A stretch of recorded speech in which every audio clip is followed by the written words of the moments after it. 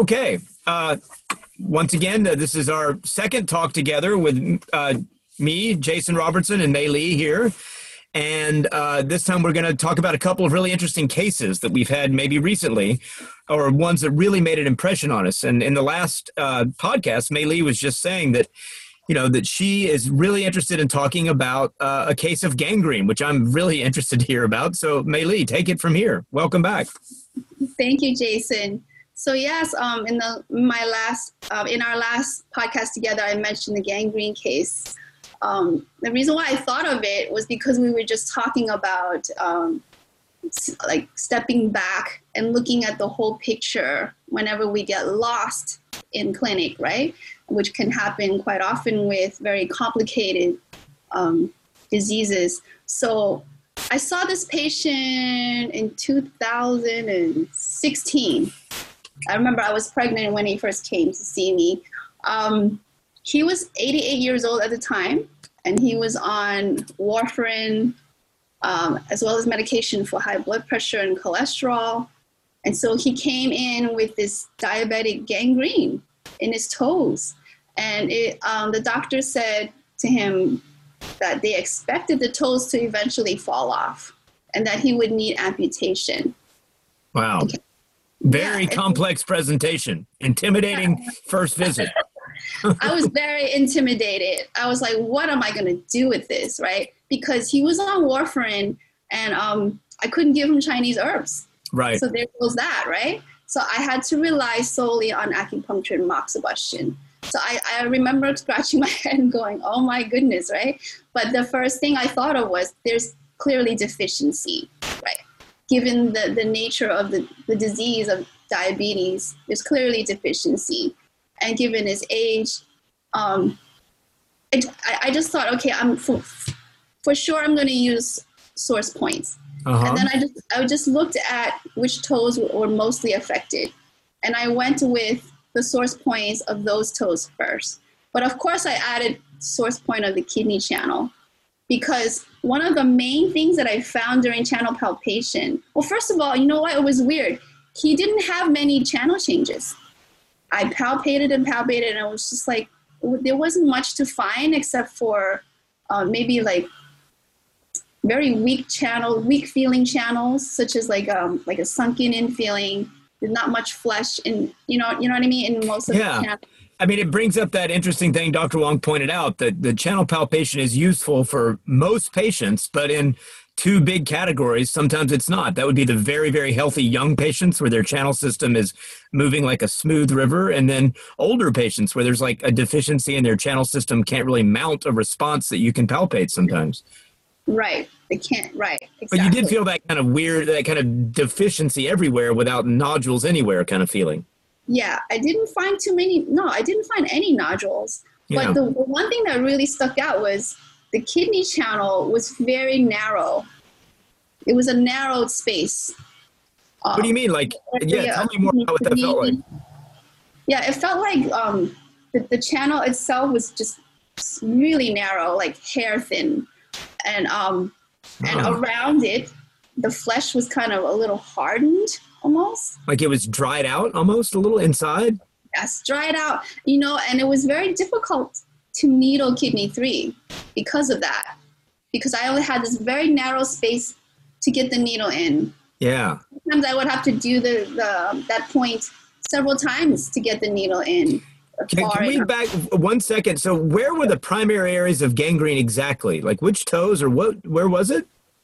The first toe, the third, and the fifth toes were mostly affected. It was strange. It was like every other toe. And then it was the distal joint too, like further up towards the base of the toe where it attaches, the metatarsals attach up there to the foot bones. Yes. That area was not affected as much. Is that right? Right. The tip of the toes were mostly affected. And the nails had pretty much eroded away. Yeah. And there was so much oozing of pus.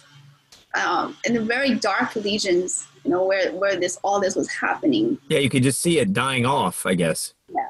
I have great pictures that I can share, like before and after treatment. Yeah, cool.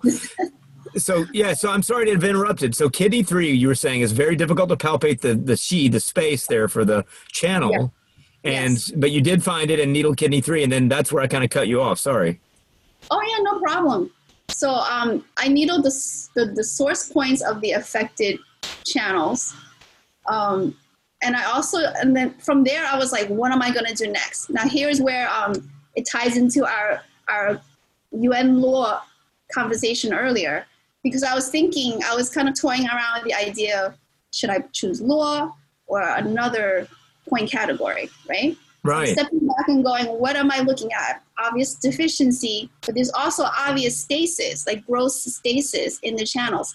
So I instead of law, I chose She-clef points. Yeah. So I had the law and the She-clef point combination on the affected channels.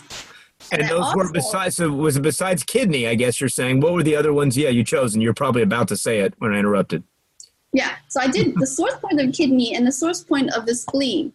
Because we're talking about flesh, we're talking about diabetes, right? So that just seemed very obvious to me.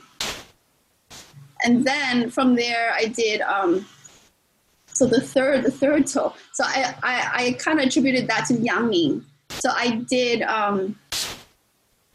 stomach 34, and I did, instead of stomach 40, which I was never really good at locating. You mean stomach 42, the source point there? Sorry.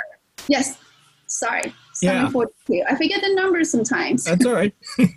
So stomach 42, which I was never really good at locating, I did stomach 41 instead. And then bladder. So I did the bladder source and law. Okay, so you did source and She-clef. Right, so you did UB64 and UB63, yes. spleen 3 and spleen 8, yes. And stomach 34 is a cleft point, and then stomach 41 is kind of a stand-in source point to open into the foot thinking. Which Dr. Wang sometimes does, because I remember him saying, stomach 42 is not so easy to locate on every patient. Sometimes you can use stomach 41. And that brings up a whole other conversation I want to tack on at the end of this about stomach 41, 42, and 43. But keep going with the case. I definitely want to come back to those 2 points, actually. Yes, and then I added, so I did spleen 3 and I did spleen 9 as well because of all the pus, right? All the dampness, the obvious dampness that was presenting with the case. Uh-huh. I didn't do any points on the arms because, I just felt like I didn't want to do too many points on this patient because he was so deficient. His channels were so deficient. And did you needle spleen 3, spleen 8, and 9 all 3 together, or were you kind of alternating around with that? No, I didn't needle spleen 8 at all. Oh, you didn't? Oh, sorry, it was 9. Okay. Yeah, it was always spleen 3 and 9. Okay. For him. And then I added Ren 6. Chi-Hai, Ren 6. Sort of as like a general booster for him. Yeah, and fitting your diagnosis of deficiency throughout the channel system, kind of. Yes. And then, that as far as needling, that was basically it. And then I added a rice grain moxibustion at the base of the toes. On the bottom of the feet? Yeah, on the plantar surface. Yeah. What do you call it? PIP joints? Yeah. No. It's more like metatarsophalangeal joints. And so this comes from, I have to credit Kiko Matsumoto sensei for this because he always talks about the Jue points. So I did rice grain moxa at those, at the toe joints of the affected toes. Got it. Right. I can imagine that. Because I didn't want to do any local needling or like local moxa, but I didn't. Yeah. That would be a good idea. Right. So those points just, to me, made sense, just to improve the general circulation of those points. Of those channels. I felt that those were a really good add-on. And then, basically after 2.5 months, I was seeing him twice a week for a while. Yeah, after 2.5 months, the gangrene started to recede. It was very clear, like a clear reduction of the pus, and the darkness was starting to go away. But it was very hard to get him off of processed sugar. And it was very hard to, he was addicted. And it was very hard to encourage him to walk for at least 30 minutes a day, which I felt was very important for helping the circulation in the feet. And you had some success in both of those admonitions, I guess. Yes. Eventually, the family helped out. Like, hey, listen to May. She said you have to walk, and then they made him walk. They made him stay away from sugar as much as possible, and so it took a whole year for all the gangrene, all the dark spots to go away, and all the pus to dry up. And I assume by the end he was coming less often too, towards the last one. Right. Eventually, after about 6 months, it started to come maybe once a week. Yeah, after a year. But after a year, he was still coming to see me like once a month. Eventually, it was once a month. And after about 2 years, almost 3 years. Yeah. Of acupuncture regularly, his primary care physician said, "You're no longer diabetic," and he began to wean him off of his diabetes medication. And so his actual, so he had noticeable change in, the blood sugar levels, and so they were able to. What was he taking? Do you remember what kind of medication? Was it insulin? Has he gotten to that level? Yeah, so he was getting injections of insulin. Oh, wow. Any difference in his gangrene or the tingling in his legs.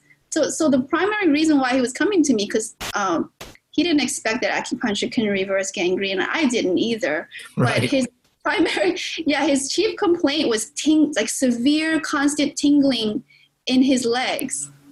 That was the reason he thought he was there. The gangrene just became the focus because it was so scary looking when you saw him, I guess, right? Yes. I decided to give it a try to treat it. I told him, I don't know this. I said, your problem looks very, very severe, and I don't know if I can help at all. But try maybe after 5 sessions. If it's not at least 50% better, the tingling I meant, then maybe we can say you're not a good candidate for acupuncture. But after after 3 sessions, the tingling was so bad in his legs and feet that he couldn't even sleep. Unless he was sitting up in a chair. And that was very difficult to sleep like that, right? Yeah. If he were to sleep recline, like if he was to sleep just lying down on the bed, he would wake up like every hour or so because of the tingling, which is so bad. But after 3 visits, the tingling and the pain he also had pain in the lower legs and feet, was reduced by 50%. After 8 visits, the pain and tingling completely vanished.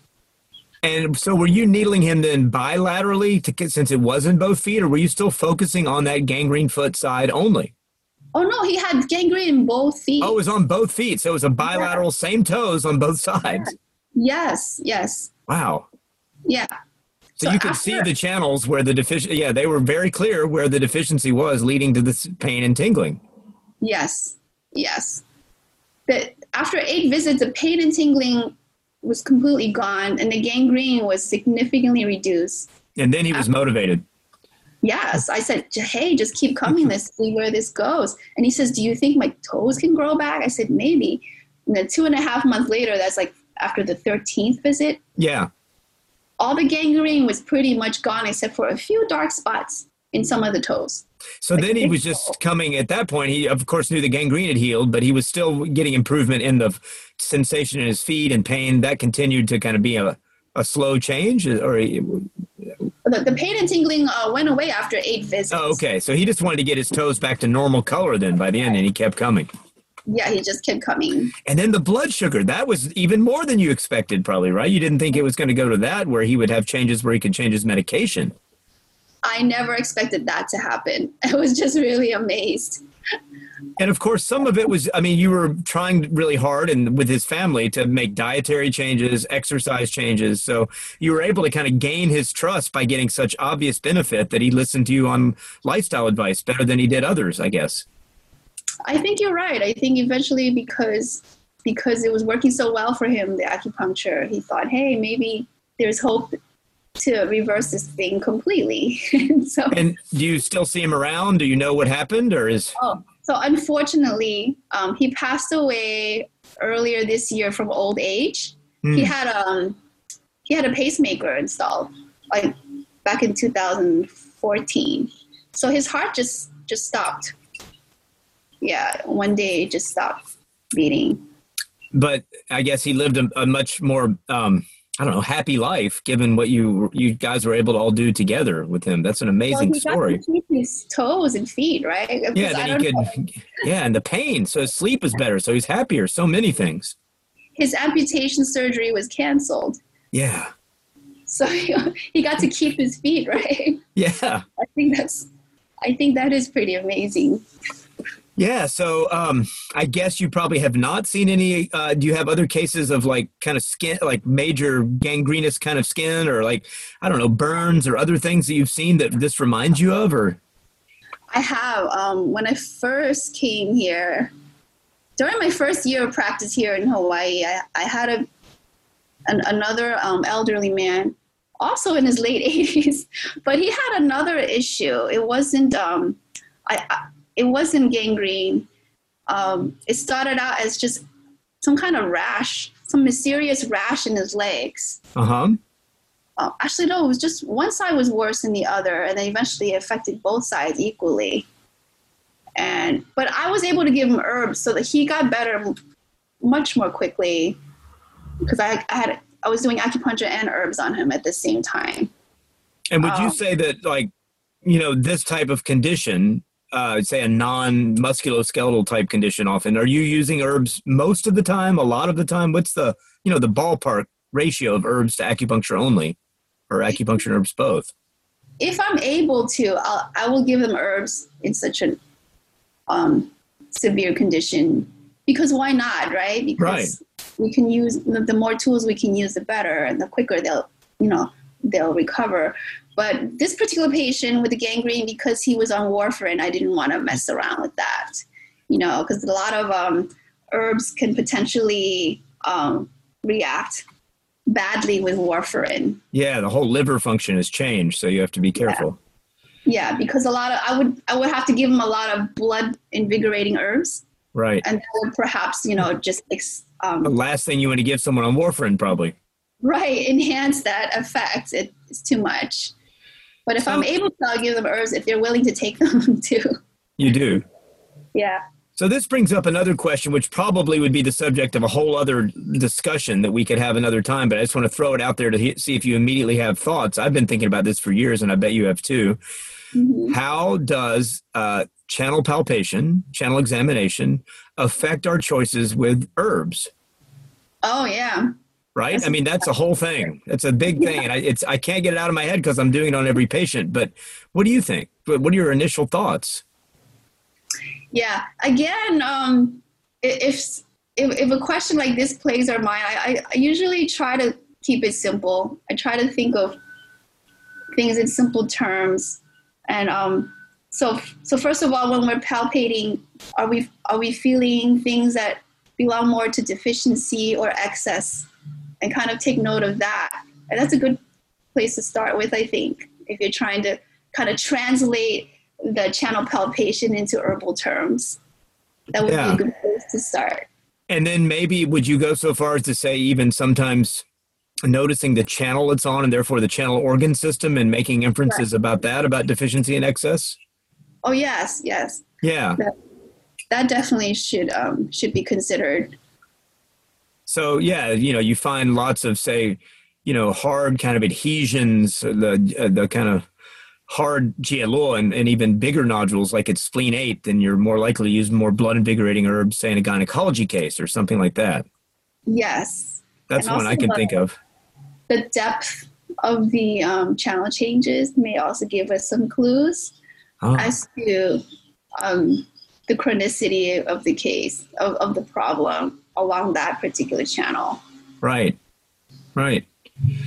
Well, while you're at it, because we have just a couple more minutes before we'll end this short discussion, Do you have any other, it sounds like you've really seen and somewhat through your own experience become quite experienced with various dermatology approaches using applied channel theory. Can you think of another case or some interesting principles or things you've thought of about dermatology that you've learned in your work there?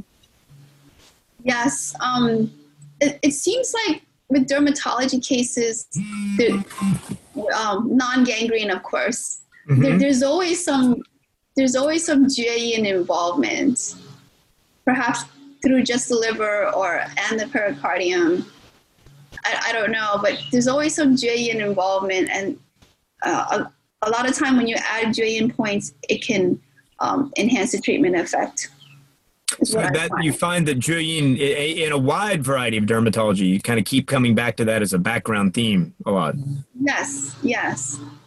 I wonder about, because the connection between the pericardium and the heart, and how a lot of itching conditions are related to the heart.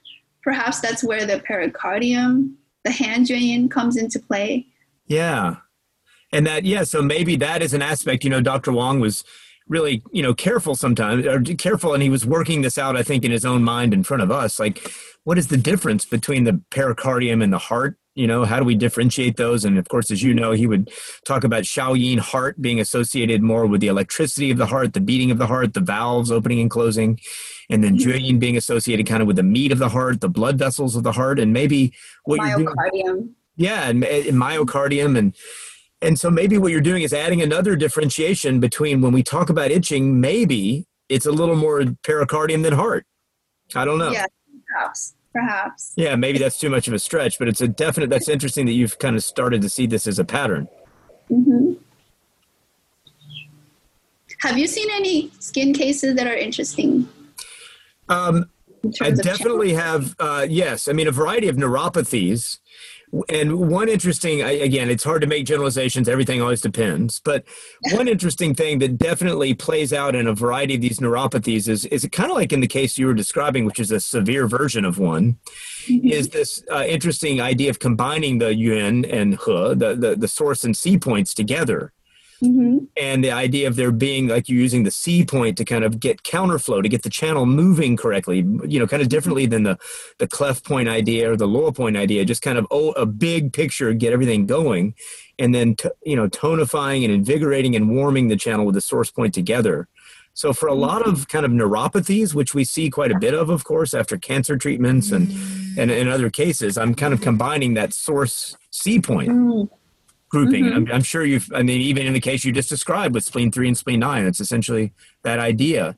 And it was interesting, May, is that I think when I first met Dr. Wong and began studying with him, he didn't, at least, and he of course might have said, well, you just didn't see the right case, of course, but I saw him treat a lot of patients, and it seemed like as he, was always changing, and then, even into the last months of his life, how he approached things, he began somewhere in that middle zone when I knew him, using source C points together a little more. I don't know if you noticed that, or maybe that was just something I just happened to see. I have noticed that. That was a pretty common point pair approach that he took when I was there observing with him. And I wonder if there's like a particular case, or I wonder what light bulb. I mean, of course, it's not that crazy to combine the source and see. I mean, it's not like no one's ever done that, of course. But the fact that he kind of trended towards it, I was wondering if he ever said anything, why he started to like it more, or if he had a certain case that jumped in his head. Does that ring a bell with you at all? Let me think about that. The whole time I was there, he would often use that kind of point pairing. So I don't know if it was just something sudden that he did. Yeah. Maybe I was just there at, around the time when he already started using that approach. And at least you would think of that approach as kind of excess and deficiency, of course, combined together in the channel. Is that how you would conceptualize when to do that? Yeah, it seemed like he always talked about the He points for counterflow, and also for rectifying the qi dynamic. When there's something wrong with the qi dynamic. The qi. So for instance, with the example with the Taiyin, when there's a lot of pus buildup in the body somewhere, that's an obvious external sign of dampness. But in Dr. Wang's words, he would explain it as the Taiyin qi dynamic is disrupted, so the Taiyin isn't able to transform dampness correctly. If that makes sense. Yeah. And so a C point being one to think of in whatever channel system the qi dynamic of that organ pair, the paired organs or the organs alone, you might choose the C point. Right. That's what I always saw him.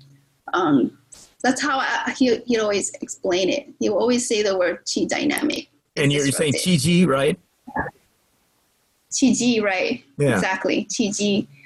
And not qi hua or something like that. Yeah.